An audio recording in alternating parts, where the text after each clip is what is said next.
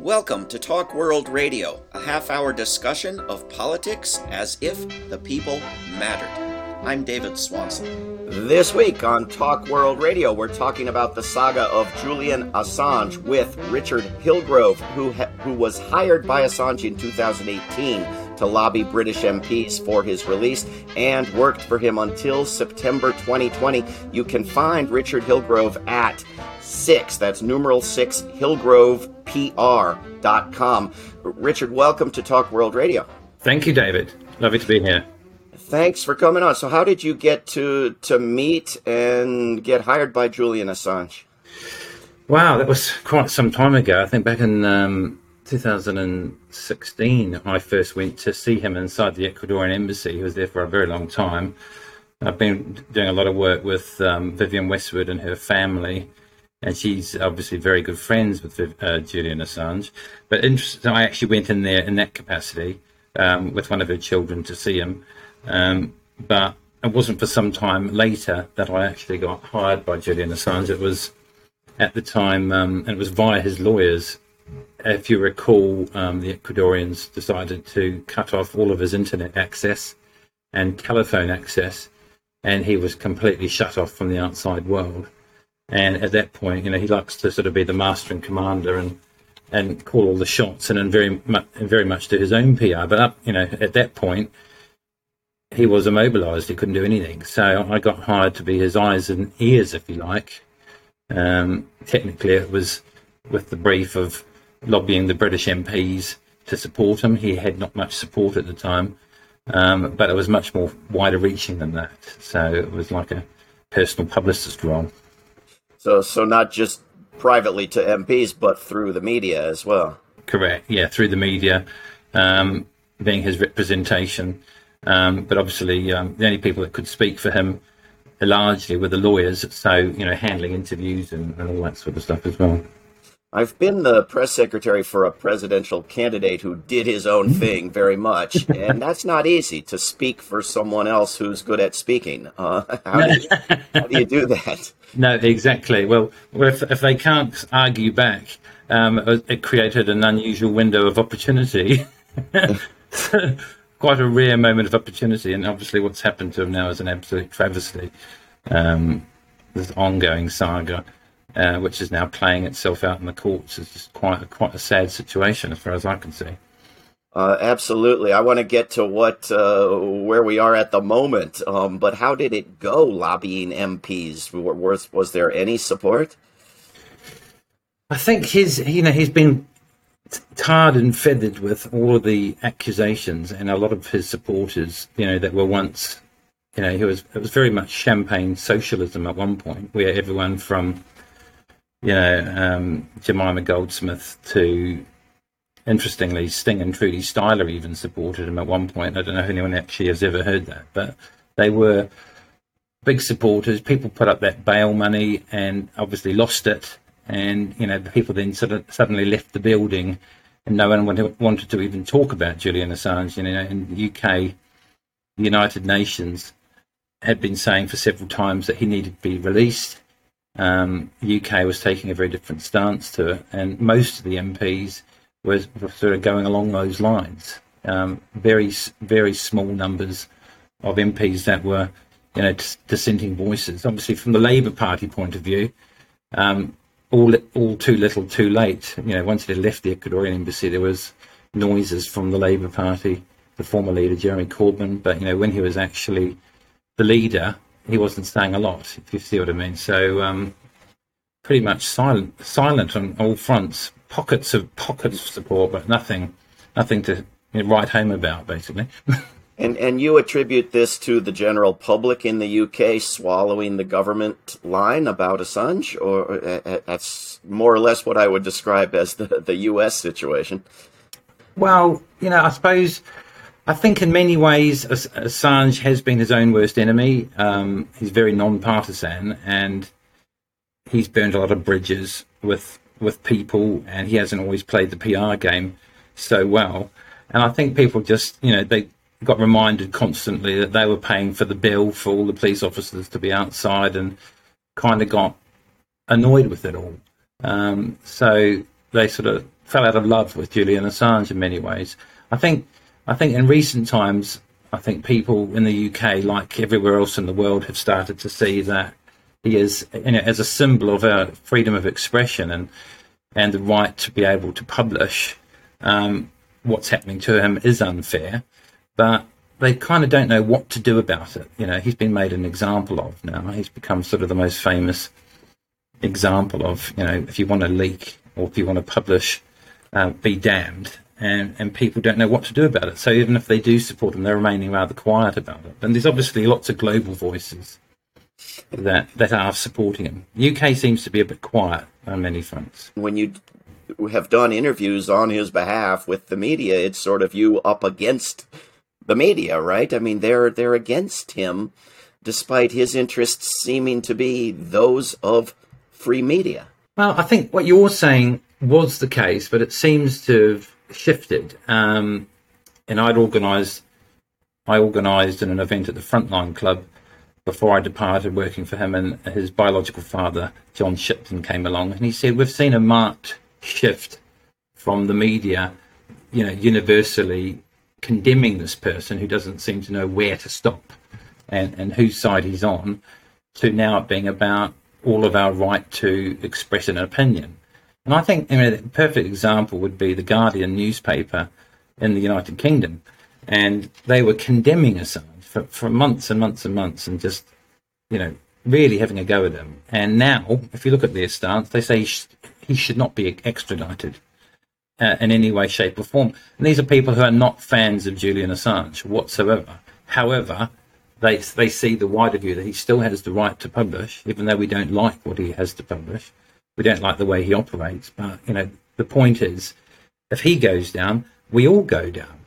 I mean, who's going to feel brave enough to leak a story now when they could get extracted from their home environment and removed to another country to stand trial? It's a nightmare. It's an excellent question. We're speaking with Richard Hillgrove, who worked for Julian Assange. You can find him at 6hillgrovepr.com.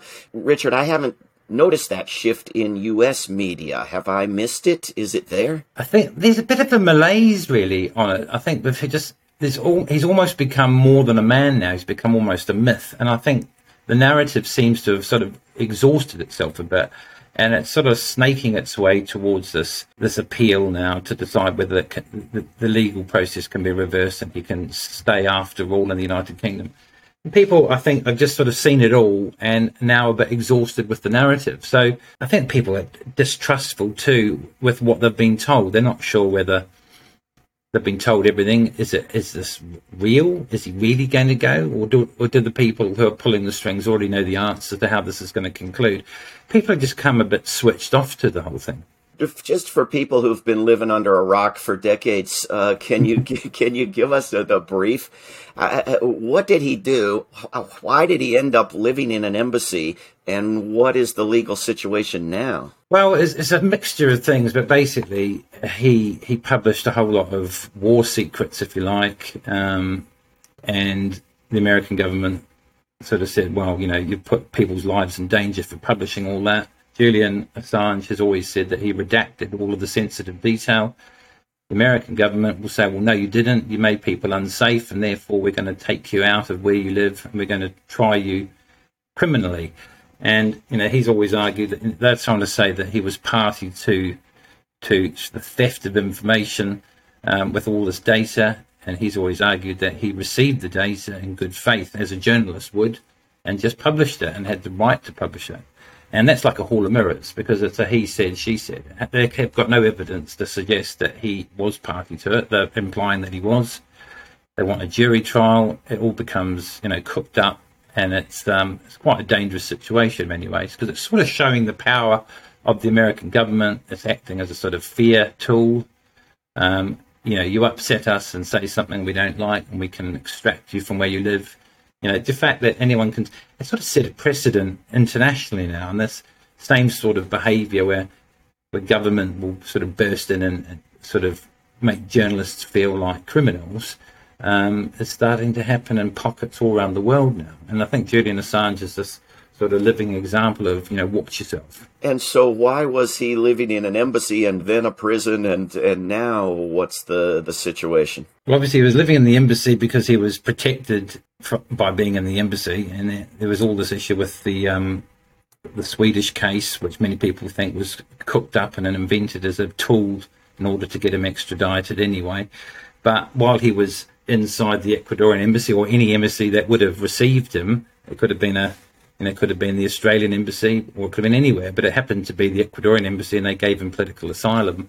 He was safe while he was in there from anything happening. And then obviously, very unusually, and I think Ecuador will, it will come back and bite them eventually. They breached that trust, that political asylum, and come out with a whole lot of cock and bull about how he was smearing feces on the wall, which just never happened.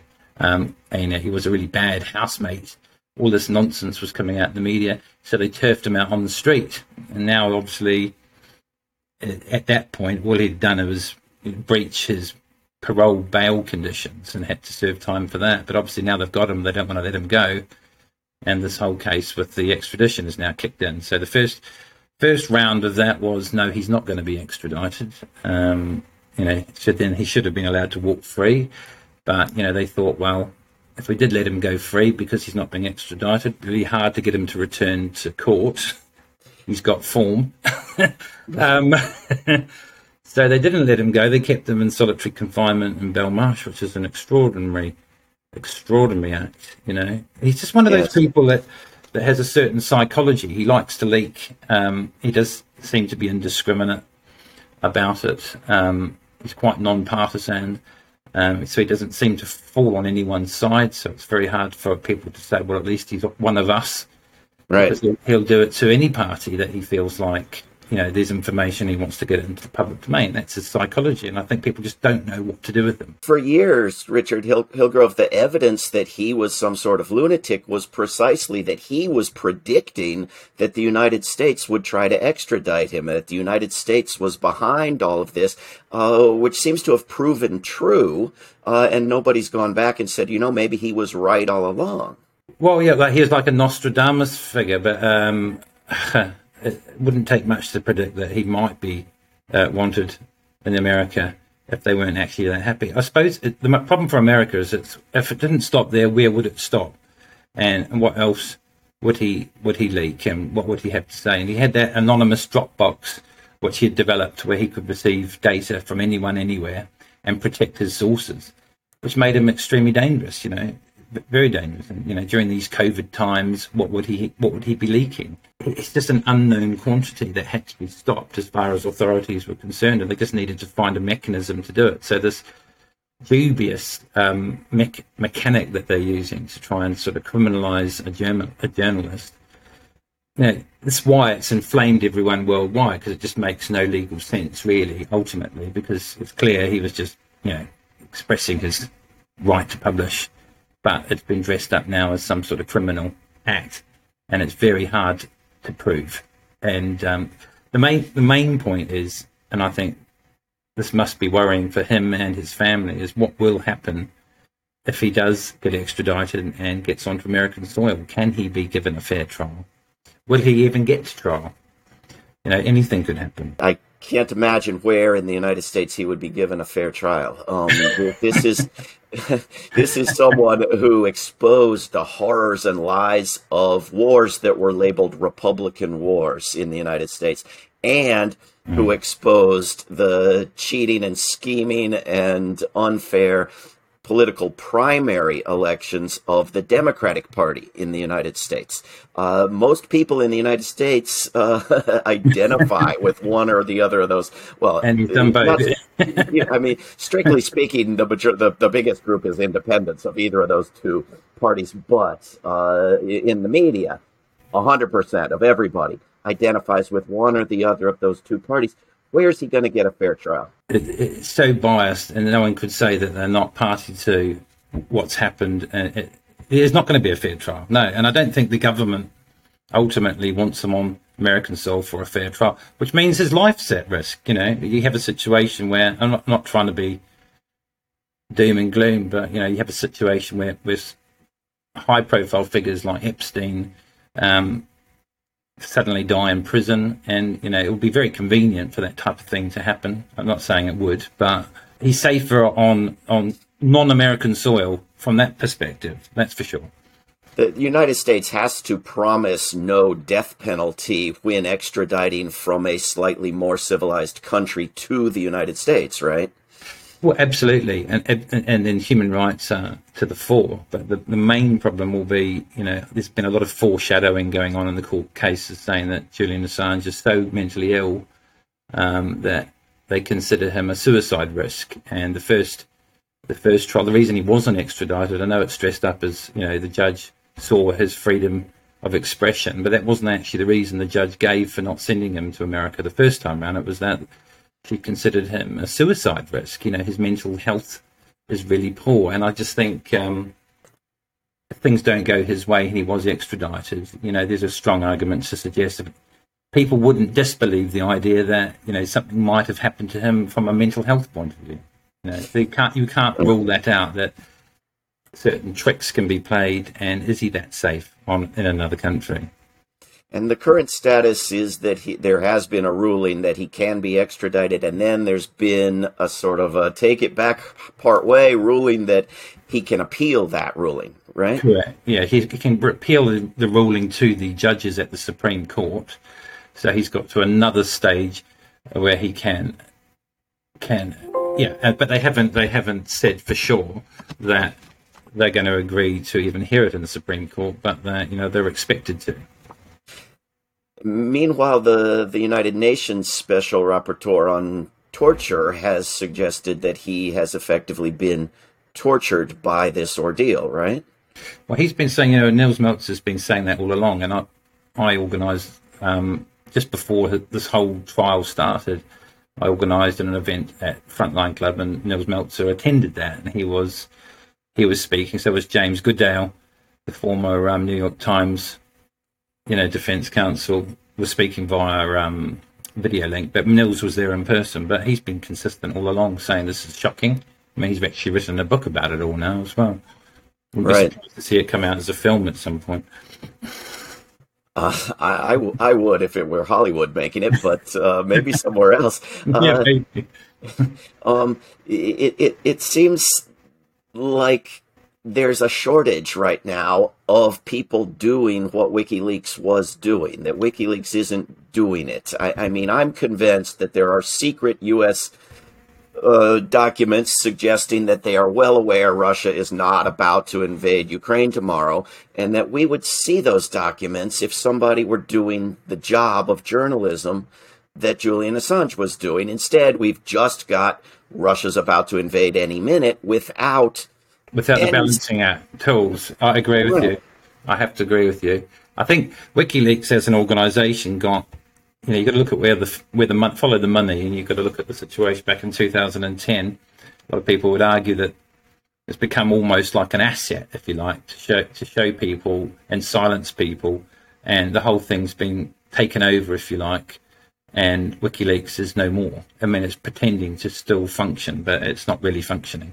And this whole sort of drag it out treatment of Julian Assange, it's like a crucifixion in many ways. You just watch him and watch what will happen to you. And like you say, everything's become silence. Who on earth would take a risk now if they did have the information and data and publishing it, and being tracked and hunted down, and this type of thing happened to them? So you're right, we're not seeing the other side anymore. And it's...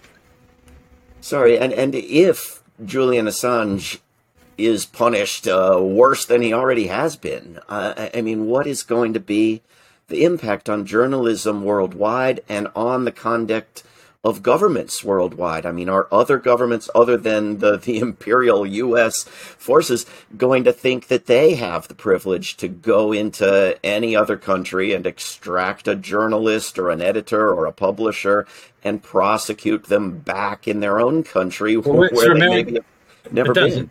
It does set a precedent. You're right. It sets a precedent. And if you can be, basically any country can be a bit peeved and they want to bring a case against you, and you can be uplifted. Not America doing it, but, Brazil is angry, or China perhaps angry about something that's been said. Everything's just getting shut down, but it's kind of parallel with what's happening with the digital citizenship that we're starting to see come into play. The way COVID's been handled and how it's acted as a tool of fear.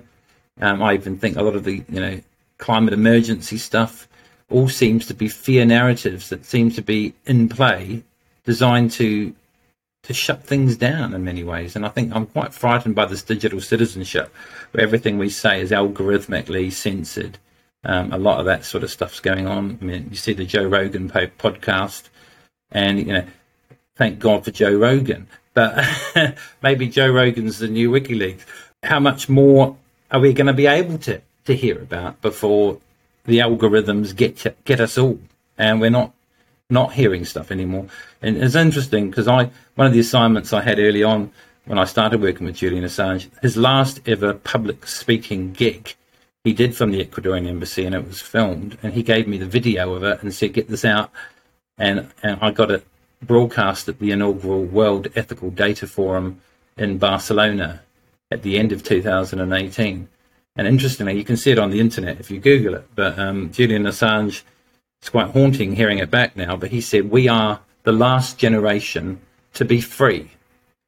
And I thought, wow, what a prophetic statement. But, all that seems to have come true in the space of 3 years since he said that. And if this incredible growth of censorship and redirection of eyeballs on the internet doesn't work, and if extraditions and trials don't work, people used to say you were a lunatic if you suggested the United States might try to kill such a person. We know now that the CIA, at least it seems clear that the CIA had a plot to kill Julian Assange, and it seems conceivable to me that there will be a push in the U.S. media, if Assange is never convicted by a U.S. court, to kill such people rather than deal with the problems of legal trials, which obviously don't achieve justice. Yeah, we've seen the situation with Epstein being conveniently suicided, and Assange is obviously, there's been a foreshadowing about him being a suicide risk in the first place. So it would go with the narrative if something happened to him of his own making. And I'm not trying to be a conspiracy theorist or suggest anything. I'm a bystander now, but no one wants any of this to come to court, really. And I think he's a lot safer on British soil than going to America for that reason. And it's not that if he got to trial, there wouldn't be a fair trial. It's just what would happen prior to that is an absolute unknown quantity. And if extradition is ruled out, is he free? Does he still face any British or Swedish charges of anything? From what he served the jumping bail and all that's technically served. So yeah, I mean, unbelievably, yeah, he technically could walk free and start leaking again tomorrow if that happened. But can you really honestly, after all the theatre of what's gone on, imagine that, where he'd go back to his apartment and jump on the Wi-Fi and start off again? If he put his hand up and said, "Look, I promise," was on a idyllic island without any Wi-Fi and promised to behave, they'd probably allow him to go free. Because the United Nations is saying he must be free, yet, we're getting a situation where America is not having it, and neither has Great Britain. We're in international law says he's an innocent man now. What we're going through all this for. But can the authorities allow him, such an unknown quantity, in this day and age, to be almost like just free reign?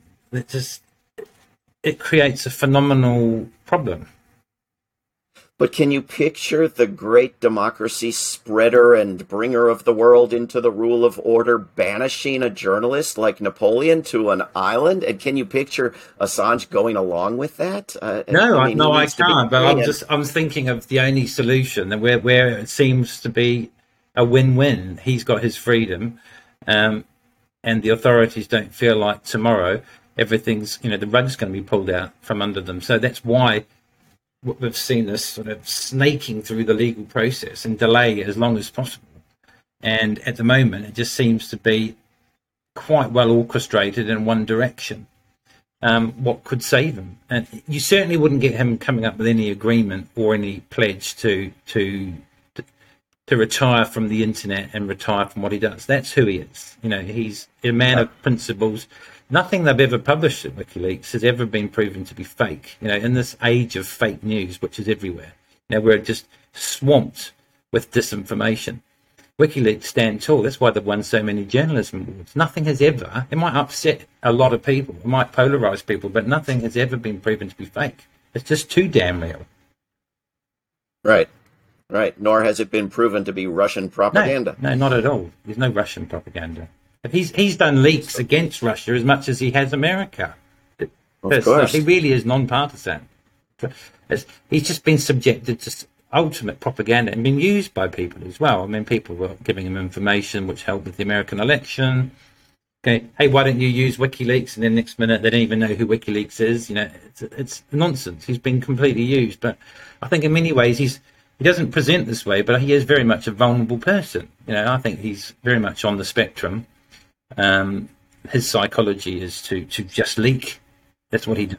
Yes. And he doesn't know, he doesn't have any barrier to doing that. He'll just go ahead and do it. And he can be a little bit mischievous with it. He just does it because he wants to do it and he sees it. But it's all real. It's all true. It's just really inconvenient for everybody.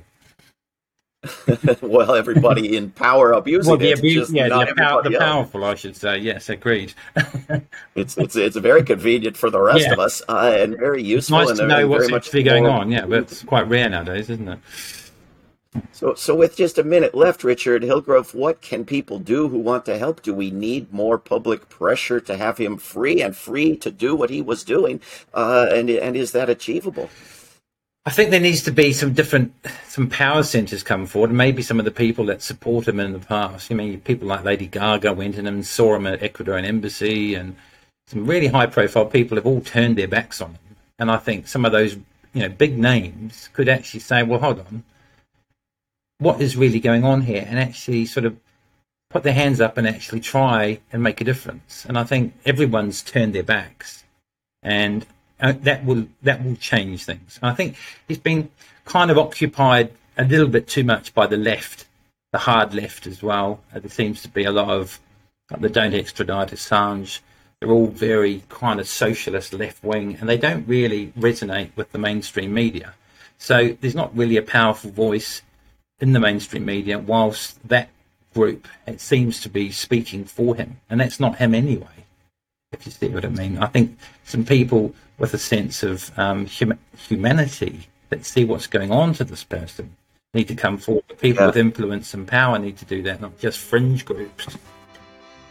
Well, maybe we all need to turn from lobbying MPs to lobbying celebrities and see where we get. We've been speaking with Richard Hillgrove. You can find him at #6 Hillgrove PR. Richard Hillgrove worked for Julian Assange from 2018 to 2020. Richard, thank you very, very much for coming on Talk World Radio. Lovely to be here. Thank you, David. This is Talk World Radio. I'm David Swanson. Take action at rootsaction.org. Help end war at worldbeyondwar.org. Read or listen to today's Peace Almanac entry at peacealmanac.org. All past shows can be heard at talkworldradio.org. Talk World Radio is produced in Charlottesville, Virginia, and syndicated by Pacifica Network. There is no way to peace. Peace is the way.